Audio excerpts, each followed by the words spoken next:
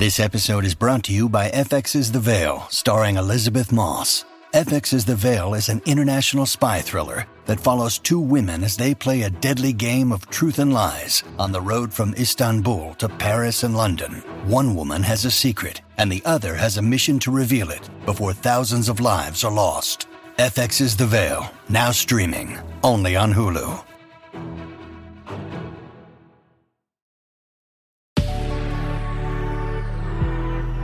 Good risings. I'm Jackie. And I'm Brian. And this is Grateful Grains.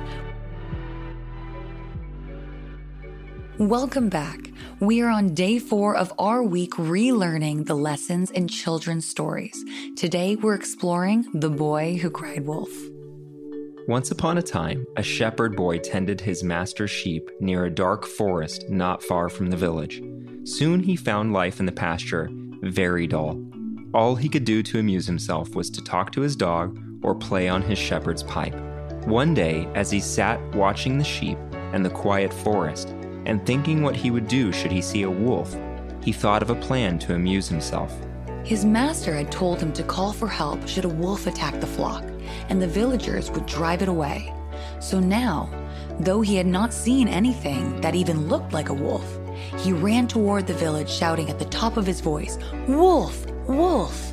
As he expected, the villagers who heard the cry dropped their work and ran in great excitement to the pasture.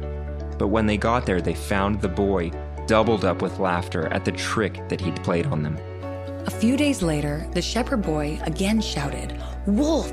Wolf!" And again the villagers ran to help him, only to be laughed at once again.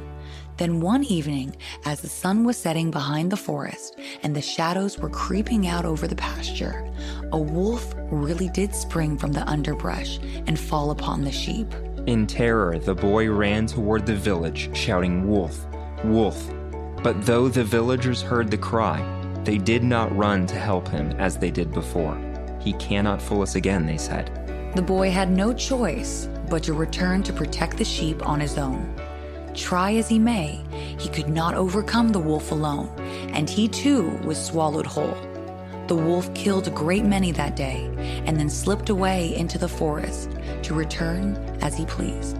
We've discussed lying on a few occasions here on Grateful Grains. You may recall from our conversation during our week on the power of vulnerability, lies are often rooted in trauma or shame in who we are, in some perceived shortcoming or fear about how others might view us. We've discussed the masks we wear in order to avoid vulnerability, in order to pretend to be something we're not, which ruins our ability to authentically connect. Remember, connection is by far one of the most important aspects of life. It's ingrained in who we are, and community is a key component of purpose and fulfillment. We have a primordial longing to be seen as we truly are, and love for it. And that's outright impossible if we're lying. We're destroying our ability to effectively bond. If we know we are not to be trusted, we also can't trust others. We lie, and then we lie to cover up for the lies.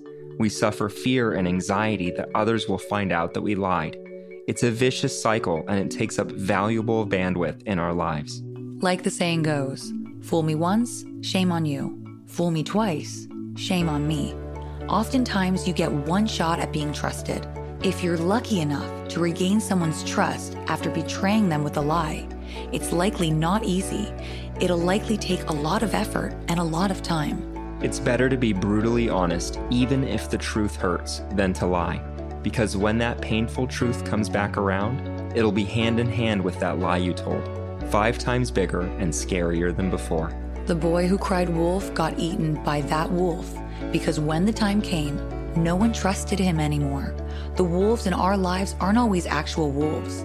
Anxiety, shame, a lack of community, the inability to connect or be accepted as our authentic selves. All wolves of their own kind and all equally capable of swallowing us whole.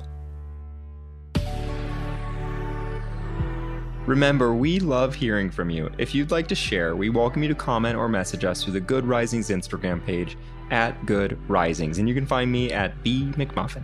And you can find me at JacquelineMWood_1. Thanks for listening to Grateful Grains. If you're enjoying Good Risings, show us some love with a good review. Join us tomorrow for the final day in our week relearning children's stories. Until then, remember, a better tomorrow starts with today.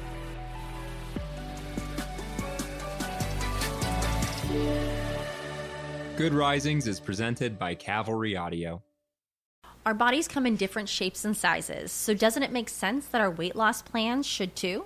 That's the beauty of Noom. They build a personal plan that factors in dietary restrictions, medical issues, and other personal needs so your plan works for you. Noom doesn't restrict or shame when you want to treat yourself. Their flexible program focuses on progress instead of perfection. You don't have to give up carbs or anything. And with their daily lessons, you can learn something new about your food choices every day. After just a few days of using the app, I learned how to recognize cues for overeating and how to choose the right foods to feel full. Stay focused on what's important to you with Noom's psychology and biology-based approach. Sign up for your trial today at Noom.com. That's Noom.com. And check out Noom's first ever cookbook, The Noom Kitchen, for 100 healthy and delicious recipes to promote better living. Available to buy now wherever books are sold.